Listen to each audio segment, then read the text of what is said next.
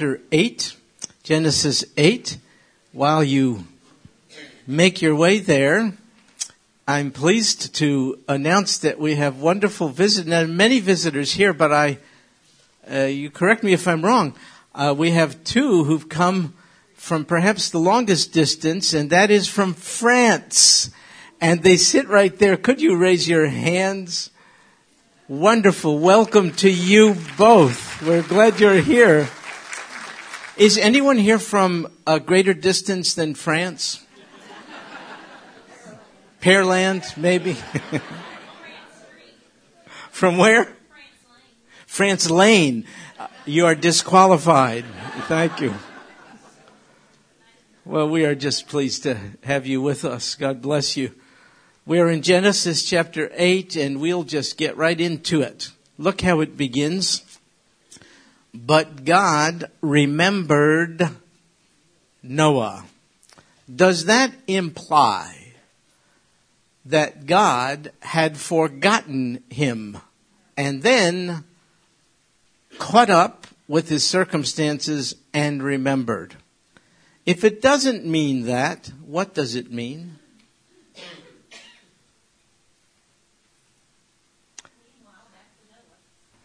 Sort of meanwhile back to Noah. I got you. Yes. All right. Yes, ma'am.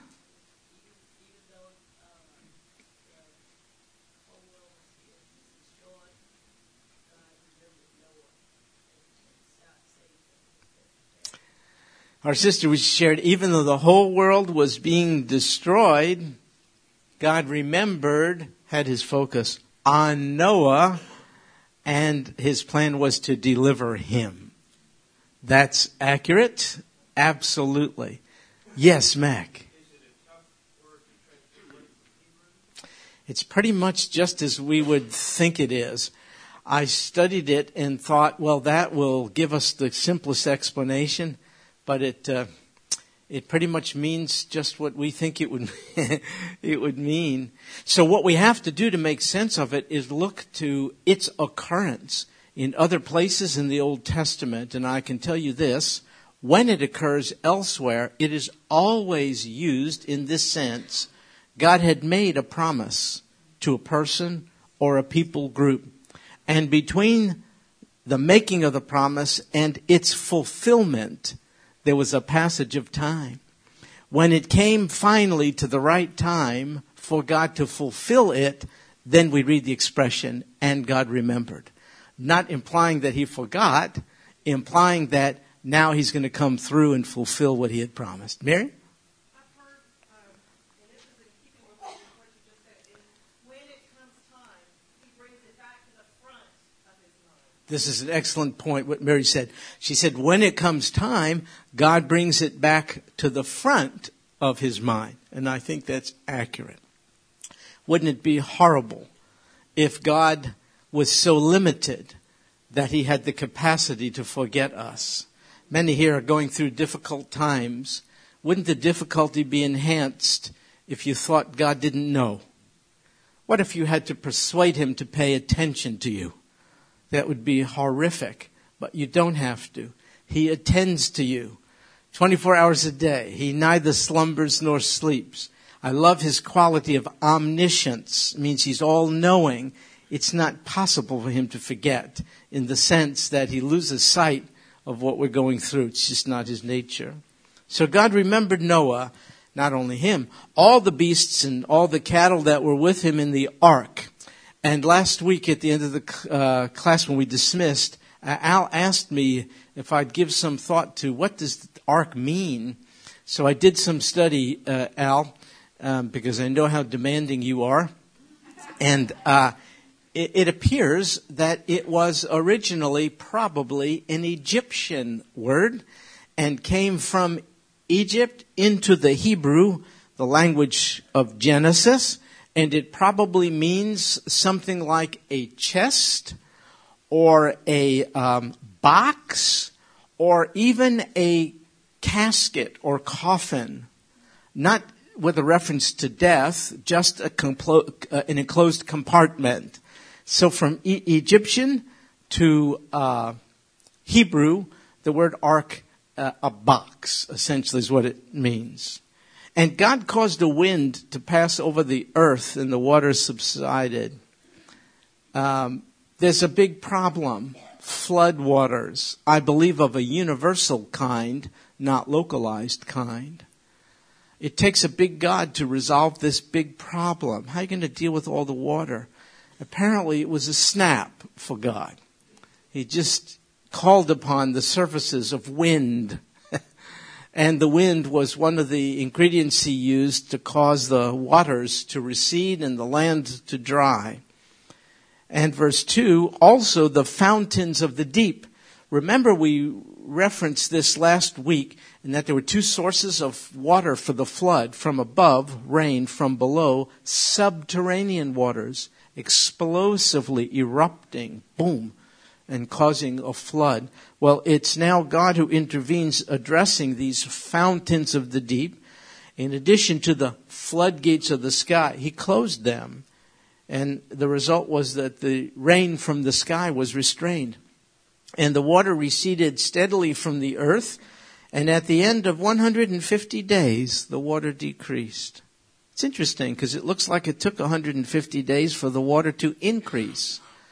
You have to do some chronology here. If you go back to Genesis 7, we find out that the heavy rains were 40 days in duration, but it appears that rains continued, as did water from a subterranean source for about 110 days. So 110 and 40 gives you 150 days to make the flood, and it looks like the exact number of days to cause it to go away, 150 days. And God told Noah something. Prior to the flood, he told him it was coming and get ready. And Noah did. You would think a good God would warn those who believed in him of impending judgment. God did. So Noah knew exactly when to get in the ark. It wasn't a speculative venture for him. God said, get in the ark. It was pretty clear. But one thing just as clear is that God did not specifically tell him when to get out of the ark. I was looking to this and it occurred to me for the first time. It perplexed me a little bit. God told him when the devastation is coming, but he didn't tell him when it all would end. And then it occurred to me that's typically the way God operates with all of us. He's given us ample warning about judgment to come. We have found our safety in the ark. His name is Jesus. But he hasn't specified when all things that bother us will come to an end. Many of us are in a box, let's face it. And that's what the ark was. It was a box, not a cruise ship. I don't know how comfortable it was with all those animals. Generally, animals smell, don't they? They make noises all hours of the day and night.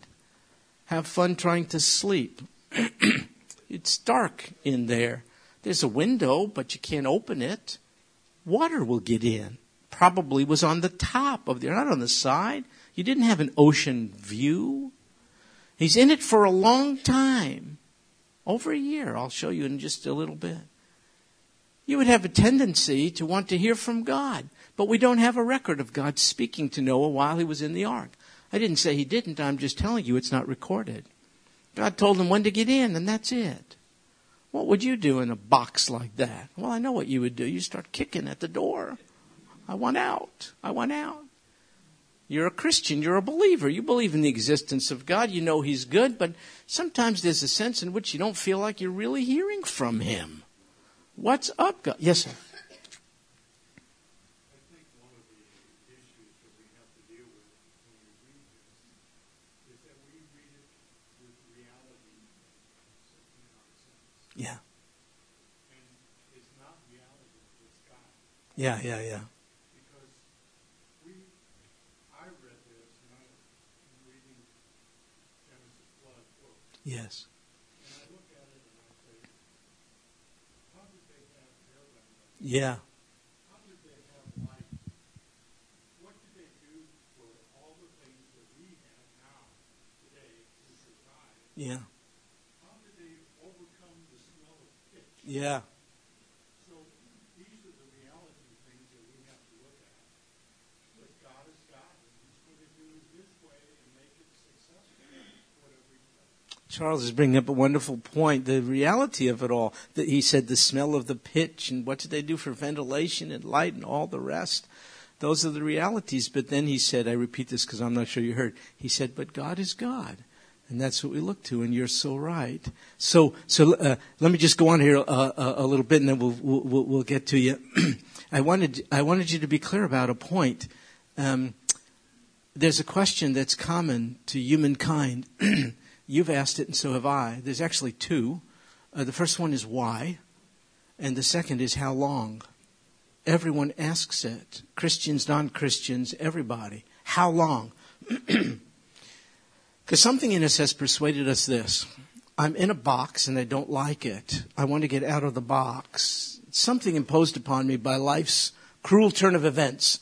I want to be free of it. I want to be on dry land. I want to breathe the air. I want to be in the light. I don't want to be in the box. So we cry out, how long? Why? Because we think if God would only deliver the goods and answer that question, I would be better able to endure the discomfort of life. So we say, God, is it 2 weeks? Is it 2 months? Is it 2 years? God, be honest. If you tell me even it's 10 years, I don't like that, but I can handle it. I can endure whatever it is that is painfully affecting me now. As long as you put a time limit on it, then I can prepare accordingly. But God almost never answers that question. You know what I mean? I ask it if you want to, but he almost never asks it. Because the answer to the how long question is this. We don't like it, but it's true. In God's time. That's how long. Not one moment too soon, not one moment too late. Now, why doesn't he specify how long it is the trial or trouble we are experiencing has to go on? I'll tell you why. There's no opportunity to exercise faith in him if we know all things. Oh, a good and merciful God warns us about flood and how to be ready. And here's the ark and get in it and be safe. We would expect that of him. But we have to expect this also. He really is in the business of loving us with a perfecting love, not a pampering love. Now, we stumble over this because somehow we bought the bill of goods. When we accepted Jesus, everything will go our way. No, when we accept Jesus, our sin issue is dealt with entirely. But accepting Jesus does not come with a guarantee of smooth sailing. We're going to be in a box a lot of times in life. God's love is not pampering, it's perfecting. Why? Because he's eternal and really gets eternity. And you and I don't. How can we? We're time bound. Folks, today is Sunday. Tomorrow is Monday. Thereafter, we'll have Tuesday. Can you see everything? It is now 11 whatever it is, and we'll be done at 2 whatever it may be at this rate. But God uses time. He's not subject to it. He is an eternal being. And therefore, in light of eternity, he's actually willing to allow us to serve some time in the box for the sake of eternal gain. What do you mean eternal gain? Do you know everything, just about everything we value here has a shelf life? Do you value your marriage? It has a temporal shelf life. Do you value your home? It has a shelf life. These things are not going with us in eternity. How about your stock portfolio? How about your health? It has a shelf life. You're getting a new body, one fit for eternity. I am not minimizing the importance of those things. Please don't misunderstand. But don't make them more important than they are. From God's point of view, they don't loom as large as eternal gain. And what we really bring with us in eternity is the extent to which we have been clinging to God here. We get used to trusting him here, and we live with him in light of our connection throughout eternity. Folks, this is a loving God, but he's willing to allow us to suffer various loss and even feel lonely, abandoned, and confused by him at times, so as to see him come through. I guarantee when Noah got out of the ark, he took no credit for it all. He was grateful to God for his salvation. And he probably uttered something like, "Oh God, I should have trusted you more." I fear most of us will say that upon seeing Jesus. Lord Jesus, I should have trusted you more. I trust him for the forgiveness of my sins, as have many of you. To be honest with you, that's not that difficult. But do I trust him for the day? I trust him for eternal life, but do I trust him for daily life? You see, that's the deal. Well, I don't. And so I'm in the box, and so are you. And I'm doing everything I could to kick my way out of it. So if I'm lonely, I may get I may get married in advance of God's will. If I'm not happily married, I may get out of it outside of God's will. I may move outside of God's will. I may stay in a place outside of God. I may fend for myself. I'm kicking. I want out of the ark. I want out of the box. And one day I'll find out, so will you, why God kept us in that box just as he did. If we're honest, and we went around the room, many here would admit that which we are presently struggling with is due to our own poor decision making. We jumped the gun and we tried to meet our own valid needs outside of the will of God. He loves us, but there's still a consequence when we do that. Sometimes we're hasty because we don't know the discipline of waiting on God. Why does he subject us to it? So that when we get out of the ark, we say, to God be the glory, great things he hath done. It has to be that way. He wants us to sing his praises to a watching world, and he wants to give us evidence of the fact that he's praiseworthy. So he delivers us from the throes of life his way in his time. And if we do it our way, he gets no glory, and we get lots of trouble. Noah, say whatever you want to about him, Noah waited upon the Lord. Well, you might say he had no choice. That's true. If God gave us a choice to get out of the box prematurely, we probably would, and then miss out on what being in the box is meant to produce in our lives. So God locks us in. Sometimes our realities are so harsh, we find no way out of it. We don't see any hope. That's the point. That's the atmosphere in which God really works. That's when the God of hope delivers us from the flood waters of life, enables us to rise above, and then we sing his praises. Folks, I don't like all that. I want it to be smooth sailing, but that's not the way it is in the Christian life. It's not the way it is. His is a perfecting love, not a pampering love. So Noah's in the box, and he doesn't know when it's going to end. He has no idea. But we do. We're reading the text. Verse 4, in the 7th month. Hey, by the way, Albert, I have what you asked me for. But before we take off, I'll give it to you. It's in the 7th month, on the 17th day of the month. Look how precise. This is not a myth, is it? This is historical narrative. The ark rested upon the mountains of Ararat. Does your Bible say mountains of Ararat or mountain? Mountains, plural. Good, way to go. It should be plural. So what does this mean? We're really talking about a mountain range, not a specific mountain. Ararat was actually ancient Urartu. It's Assyrian. It was part of the Assyrian world. And Urartu encompassed parts of Iran and eastern Turkey in particular, and Armenia, modern-day Armenia. It's a big, expansive area. Why do I say this? I know people think they have located Noah's Ark on Mount Ararat. There is such a named place, Mount Ararat. It's a mountain in the Ararat mountain range that's higher than all others in the range. It's about 17,000 feet. Could it be the locale of Noah's Ark? Sure. I don't know this. I just don't think anyone does. I'd be really careful about too much focus on the sensational. And just stick with the text here. Somewhere in the region of Ararat, Noah's box came to a resting place.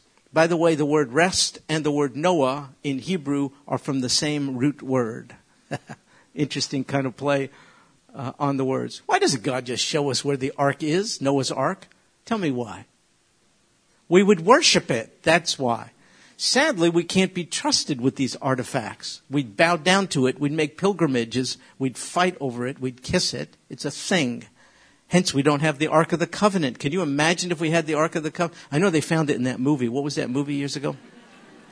But we can't dare. I mean, countries would go to war over it. You know, Christians would think it has mystical and magical whatever. We have access to the Lord Jesus. I don't know. Okay. So anyway, Mount Ararat. Now verse 5, the water decreased steadily until the 10th month. In the 10th month, on the first day of the month, the tops of the mountains became visible. Then it came about at the end of 40 days that Noah opened the window of the ark which he had made. Good night, the patience of Noah. Look, the ark finally comes to rest on a place. The mountains become visible. He waits another 40 days. Oh my goodness, interesting. Then he sends out a raven, verse 7. It flew here and there until the water was dried up from the earth. Later we'll find out he sent out a dove. Anyone know the difference between a raven and a dove? They're birds, but they're different characteristics. Anyone know anything about them? Yes, sir.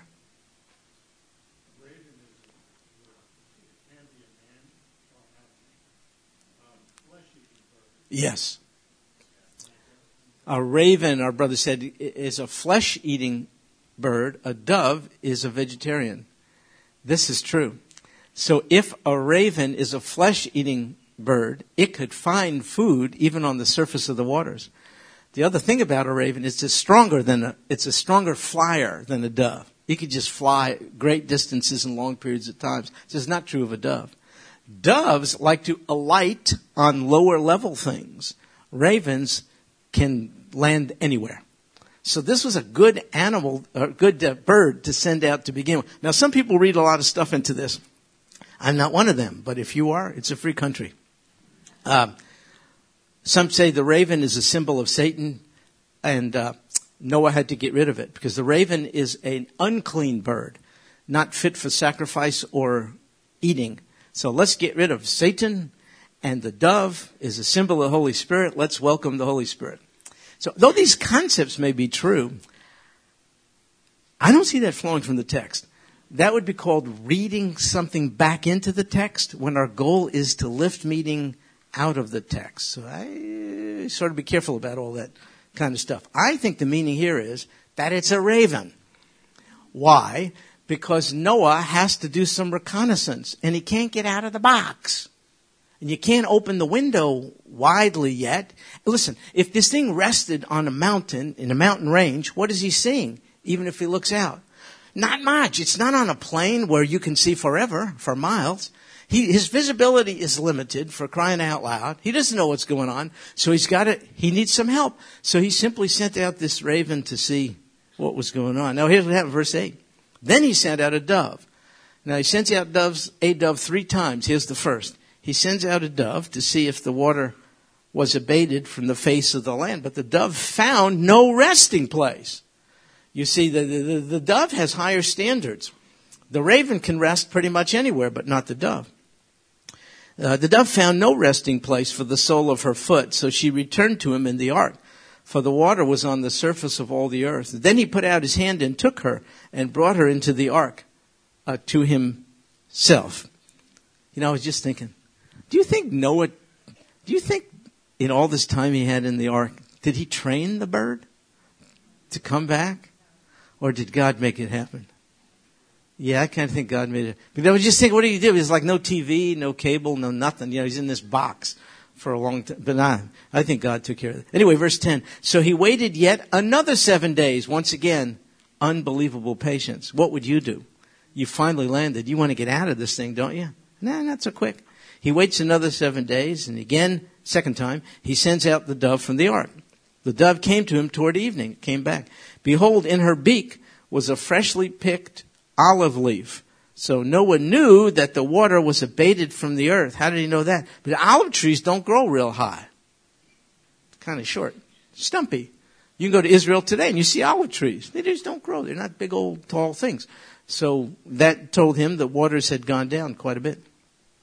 Verse 12, then he waited yet another. Boy, I want to follow Noah when it comes to the discipline of waiting on God. He waited another 7 days. He sent out the dove 3rd time, but she did not return to him again. Now it came about in the 601st year, in the 1st month, on the 1st of the month. You talk about Happy New Year. The water was dried up from the earth. Then Noah removed the covering of the ark and looked, and behold, the surface of the ground was dried up.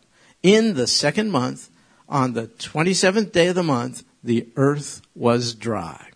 So a little bit of a chronology.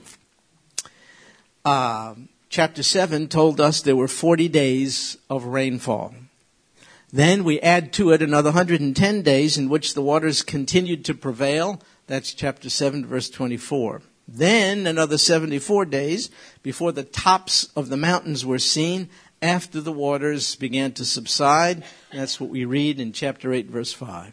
40 days later it was that Noah finally sent out the raven. Then he waited another 7 days before the dove was released the first time. Then another 7 days before the dove was sent out a second time. Then an additional 7 days before the dove was sent out a third time. If you add all that up, that's 285 days since the beginning of the flood and he and the 7 entering into this box. Now then you have to add to it another 29 days before the events recorded here in verse 13. Then you have to add to that another 57 days before the removal of the covering of the ark, based on the date given to us in verse 14. If you add all that up, that makes a grand total of 371 days, or over a year. That's a long time to be in a box. That's just a long time. Then God spoke to Noah. Noah said, about time. But it was God's time. Then God spoke to Noah saying, go out of the ark, you, your wife, sons wives with you. He went in by the command of God. He got out by the command of God. He waited on God. Verse 17, bring out with you every living thing of all the flesh with you, birds, animals, every creeping thing that creeps on the earth, that they may breed abundantly on the earth, be fruitful and multiply. Oh, what a blessed repetition, be fruitful and multiply. There's been such destruction. My goodness, the same God responsible for Noah's deliverance is responsible for the destruction of the world. That's a little uncomfortable, isn't it? But you have to hold those two characteristics of God in tension. He delivers and he judges. It's both. He has a right to do judgment on the world. He judged the sinful world with a devastating flood, and he delivered those who believed on his name and in his word and who were in the ark. The destroyer is also a deliverer. You can err in both ways. Some people say, no, God is so much a merciful deliverer, there is no judgment of sin and there is no hell. That's a very popular notion. Everybody who dies goes to heaven. Universal salvation, it's called. That's an error in the direction of the goodness of God. Then there's an error in the direction of the bigness of God. You say, oh, no, there is no mercy with God. He's evil, big, and powerful. He's just a destroyer. No, you have to bring the both together. These are both the attributes of God. He's an iron fist, for sure, in a velvet glove. For crying out loud, he has every right to judge human sin. But by his amazing grace, he let it be judged primarily in his own person, his enfleshed Son. He poured out his wrath on him. You have to hold that together, you see. So anyway, it's been a long time. They get out of this thing. And verse 18, Noah went out, his sons, his wife, all of them, every beast, every creeping thing, every bird, by their families. And then Noah built an altar. Verse 20, built an altar to the Lord. Wow, that took me by surprise. It's not the first time people worshiped God. We read about that with Cain and Abel. But it is the first mention of an altar to God. He made a specific place. He took an opportunity to worship God. This is overwhelming to me. What would you do? You're in a box for over a year. Was this the first thing you would do? Would you do this first? There'd be so many things to do rather than this. For instance, like I got to build a house. What's my family going to live in? How about these animals?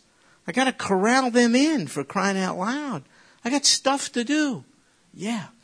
But when he got out, this is the first thing he did. You know what somebody said? He begins well who begins with God. In the new world, they got off to a good start. He begins well who begins with God. He started off with worship, gratitude, and praise. Hey, folks, come on over here. Come, if you don't mind. I don't want to embarrass you, but here, there's seats right over here. These are expensive. Right over here. Come on over. Good to see you. I know that kid right there. Good to see you. How are you, sir? Welcome to you. Welcome. So, this is what he does. So I try to make a custom every morning of starting the day with God. It's not a bad idea.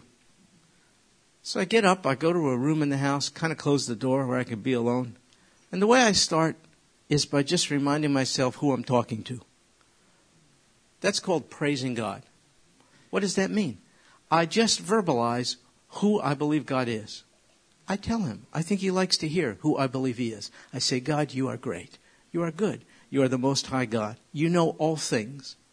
You know the end from the beginning. You use time and space, but you exist outside of time and space. God, you are very, very good. You don't just do good things. You is good by nature. I do some good stuff from time to time, but that doesn't reflect my nature. It reflects yours. What I really, really appreciate about you is how you are able to be aware of all that's going on with all your kids all over the place. I don't know how you do it. That's pretty amazing. You must be God. And I go through that. When I get done praising God, that's what that is, I start asking for stuff. So I move from praise to petition. And so whatever comes to mind, I ask him. It might be family issues. It might be issues concerning you. It might be issues concerning me. I ask God for stuff. Then when I'm done, I say, God, thanks for letting me talk. I've done all the talking. I'm ready to listen. In fact, I need to listen because I got some problems. You know what they are. Could you speak to my issues from your word? And then I open the Bible. Randomly? No way. I opened it up to the place I left off the day before. I want to show some respect for God's word. You know, I'm not reading it piecemeal. So I pick up and I read really, really slowly, as if it's written to me. And I look for the application therein. I read for a little bit. Then when I finish, I thank God for the meeting time. I tell him what a cool way to start the day. Then I do something maybe you'll find weird. I close the Bible and I kiss it. I don't know if it's a Jewish thing or what. It's just my background. It's the way we show respect for the word. It just means something to me. I just kiss it. Then I take the thought that God had given me and I feed on it the rest of the day. I just think about it the rest of the day. I do that every single day. David said, in the morning you will hear my voice. I said, what a cool model. I'm going to do the same thing. But I didn't do it today. You know why I didn't do it today? My wife is not home. She's in Europe. I was just talking to our friends from France. She is where their daughter is. She's in Austria. She's in Vienna, Austria right now. She should call your daughter. They should get together. No. Anyway, she's there. She's part of a homeschooling deal. Teachers, they take kids on an annual trip. Teachers, parents, kids, and they're off on a European tour. I'm home. But I don't know what to do. So she left me lots of food. So I get up this morning and I'm thinking, oh no, I have to go into the mysterious room. I believe it's called the kitchen. I have to go. I know when she has notes, she told me what to do. I got to read the notes and what's the difference between bake and broil? And I don't know this stuff. And then there's she showed me, do you have one of these? This is unbelievable. She showed me we have something called a washer and a dryer. Unbelievable. It's like this white thing, you know what I mean? I thought it's just something you put stuff on. I have no idea. It's like dials on it and lights and things. It's just fascinating. No, I don't know how to work it, but it's like a fascinating. So I'm figuring out how to do all this kind of stuff and, I get it together and all the rest, take care of the dogs and, it's like she gives them a treat in the morning. She gives them a treat. I don't know. Well, where are the treats? Are these the treats? It's like a big treat. You give them a half a treat. How many treats do you, well, they told me the whole thing to my dogs. So I get in the car, I say, oh my goodness, church is going to be easy in comparison to that. I had to make breakfast. So the church is going to... Then I realized, oh God, I haven't said a word to you. I've just been distracted by other stuff. I didn't make first things today. I'm not nervous about that. I'm not going to lose my salvation. God is so good. He'll be available tomorrow. I'll get off to a good start tomorrow, I think, unless I have to wash the clothes. But I'm just thinking, see, he begins well who begins with God. So I didn't begin. But Noah, in spite of all the things he might have prioritized instead, made an altar to God. And I think it was a twofold purpose as you read it. I think one was sheer and utter thanksgiving. Wouldn't you be grateful? Doggone it, I've been in a box for over a year with a bunch of animals. They smell, they make noise, haven't gotten much sleep, whatever. And now I'm in the mountain. Oh, wow, is that what air tastes like? I mean, he's just going nuts. Oh God, you wiped out the entirety of humankind, but me and my family, because we took you at your word. I am grateful. I got to do something to make it concrete. I got to put Shula. I'm building an altar. I'm marking the spot. I'm on dry ground. I didn't know if I'm ever going to get out of the box. Now I'm out on dry. Oh God, this is for you. I'm so grateful. We would burst if we couldn't thank God for the things He's. That's the first reason for this. The second reason, notice what it says. He built an altar. He took of every clean animal and of every clean bird. He offered burnt offerings on the altar. Folks, that had to be the most costly sacrificial offering in the history of humankind. Clean animals. Listen to me. I don't think they reproduced on the ark. I don't think animals reproduced on the ark. I'm guessing at this. I'm just trying to think if they did. Like, think about rabbits. They make it happen, don't they? There's like no room on the ark if all this was going on.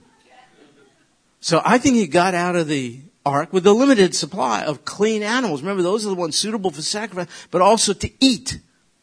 Unclean animals, one thing. Clean animals, and remember there was a distinction in the two groups? This is a valuable commodity. What does he do? He gives God the best of what he had. How did he do it? He knew everything he had was from God. This is a guy who could have been under the water, gasping for air. God provided all this. He makes his offering to God. There's something else about this offering. Something in him told him, long before the law of Moses was codified and regulated animal sacrifice, something in him told him, God provides atonement through the blood. Look, he gets out of the ark. You know what he says? I'm still a sinner. So's my family. The flood didn't change my nature. No, I was saved from the consequences of my nature by being in the ark. God provided a means of escape. It became mine, not by virtue, but by faith in his provision. I'm out of it. Others perished. The difference between them and me is that they weren't in the ark. By faith. I can take no credit for it. The floodwaters did not change my human proclivity to sin. Therefore, O God, please accept this burnt offering as atonement for my sin. And here's God's response. Verse 21. The Lord smelled the soothing aroma. That sounds weird, huh? But that's kind of an Old Testament reference to the fact that God accepted what was offered. It was pleasing. He did not reject what Noah offered. The Lord smelled the soothing aroma, and the Lord said to himself, I will never again curse the ground on account of man, for the intent of man's heart is evil from his youth. You know what God is saying? My decision not to curse the ground again is not due to any perceived virtue in man. In fact, what I perceive is that he's a sinner from his youth. What is motivating me to withhold any further cursing on the earth is not any virtue in Noah and the other peeps with him on the ark. They are as sinful as anybody. What is moving me to make this decision is sheer and utter grace. And Noah's offering. So God says, I'm not going to do this. I'll never again destroy every living thing as I have done. What does that mean? Well, we'll see this next week. Get into chapter 9, verse 11, you find out that God says, I won't bring judgment on the world by a universal flood again. But that doesn't mean that God won't bring judgment on the world. Oh, he will. This is in anticipation of a cataclysmic judgment on the world to come, yet not by flood waters. And then it says this, verse 22. While the earth remains, seed time and harvest, cold and heat, summer and winter, day and night shall not cease. That is probably an ancient Hebrew poem suitable for memorization. God is saying something. Noah, you are unpredictably sinful. You your children, and all those who come from you. You are unsettled in your sinfulness. It can rear its ugly head at any time. You're not to be counted on. There is no regularity to you. You are irregularly involved in righteous deeds and sinful things. You have your fluctuating ups and downs. You are unstable. But Noah, I promise you a stable environment anyway. You can count on seed time and harvest, cold and heat, summer and winter, day and night. You can count on that. And Noah, it's not because of you, it's because of my grace. Instead of destruction, the earth will be blessed with the regularity of predictable environmental patterns undergirded by my sustaining hand. My wife's a meteorologist. That was her trade. There's no such thing if there weren't predictable atmospheric patterns to study. There surely are exceptions to the rule. A tsunami here, a tornado there. But if God lifted his sustaining hand for 1 minute, there wouldn't be localized exceptions to the rule.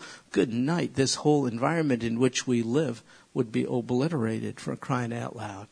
God made this promise there. Someone said, however irregular the human heart may be, there will be regularity in God's world and its cycles.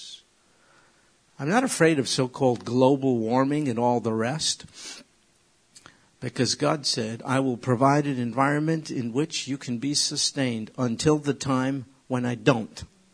See where it says, while the earth remains? That implies to me the impermanence of the environment in which we live. I think there will be a day when God will judge universally the world once again, and he has a right to.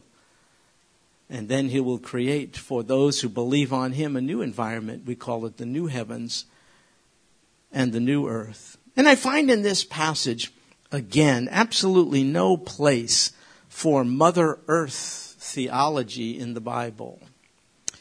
I find that the earth owes its powers not to the abstract concept of Mother Earth, but to the real, delineated, declared power of Father God.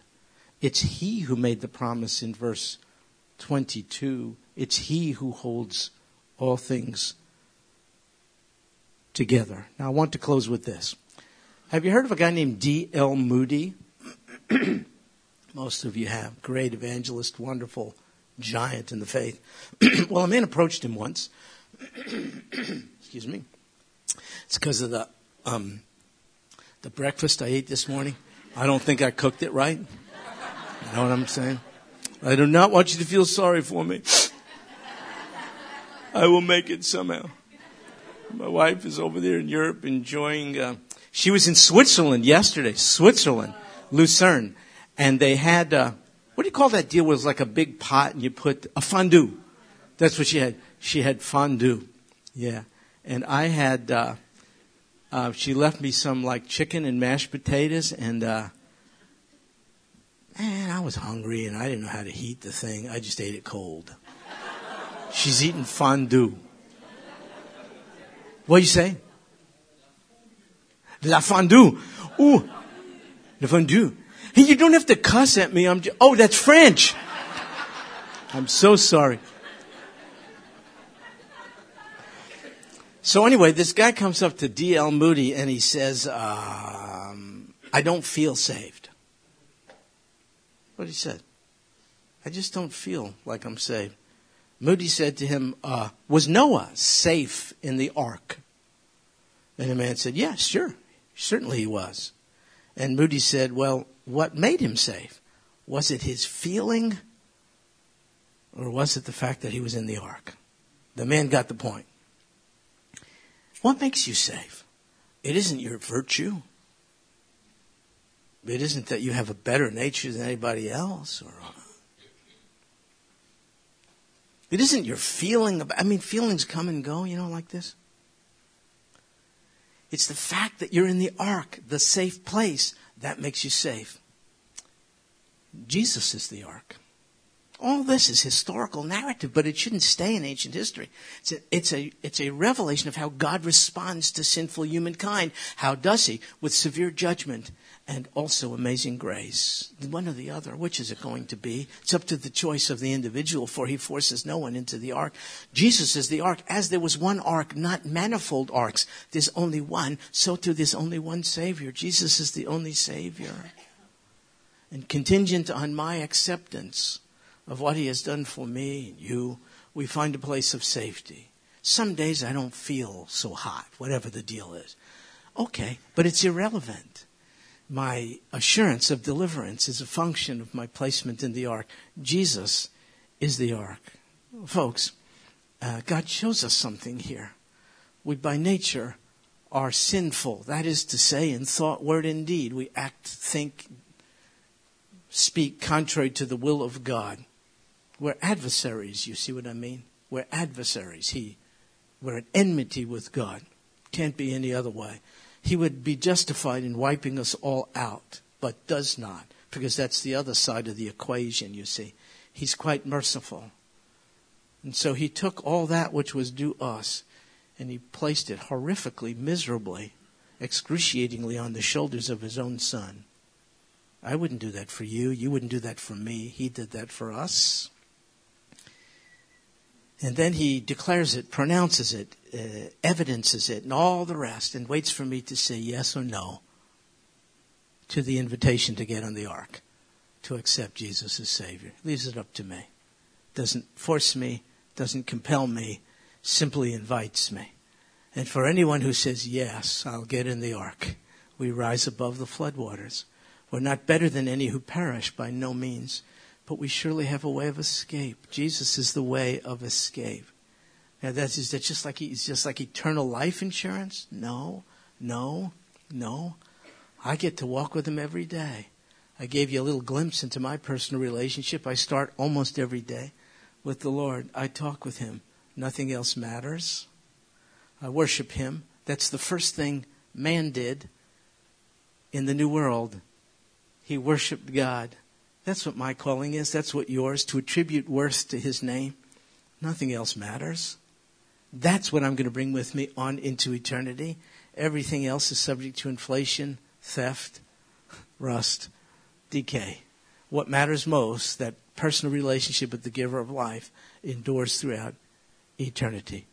Sometimes when my faith wavers, I read accounts like this, Noah's situation, and I say, you're the same yesterday, today, and forevermore. As you were in those days, so you are today. No, it's not a box.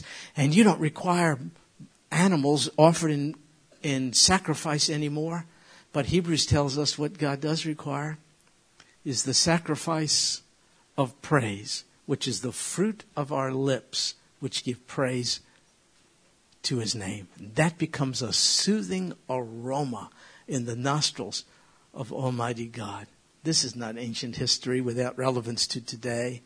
God has revealed his response to humankind through the flood and through Noah, and he's the same as with us as he was in those days. I hope you're in the ark, so to speak. I hope you've come to be in the atmosphere and the embrace of the Lord Jesus Christ. I hope you have found in him assurance of salvation in spite of feelings and personal sense of worth. I hope you found it merely by his amazing grace. So we pray. Lord Jesus, we bow before you gladly, not under compulsion. Glad to bow before you, you being the most high God, high and lifted up. And we're so grateful for that vantage point. You see all things coming our way. You see the end even from the beginning. You look upon us with gentle and compassionate and very caring eyes. O God of all hope, we'd be without hope but by you. Thank you for coming as deliverer. Thank you also for coming as ultimate judge of human sin. It has to be this way, for you are holy, uncompromisingly so. Thank you for crediting to our account, we don't deserve it, but you did it, the righteousness of yourself, so that we are in right standing with an otherwise unapproachably holy God, who now we refer to as Abba, Father, Papa, Daddy. We look forward, Lord Jesus, to seeing you face to face. We trust you for eternity, and now help us to trust you daily. This we pray in Jesus' name. Amen. Well, God bless you, folks. Lord willing, we'll see you in Genesis 9 next time.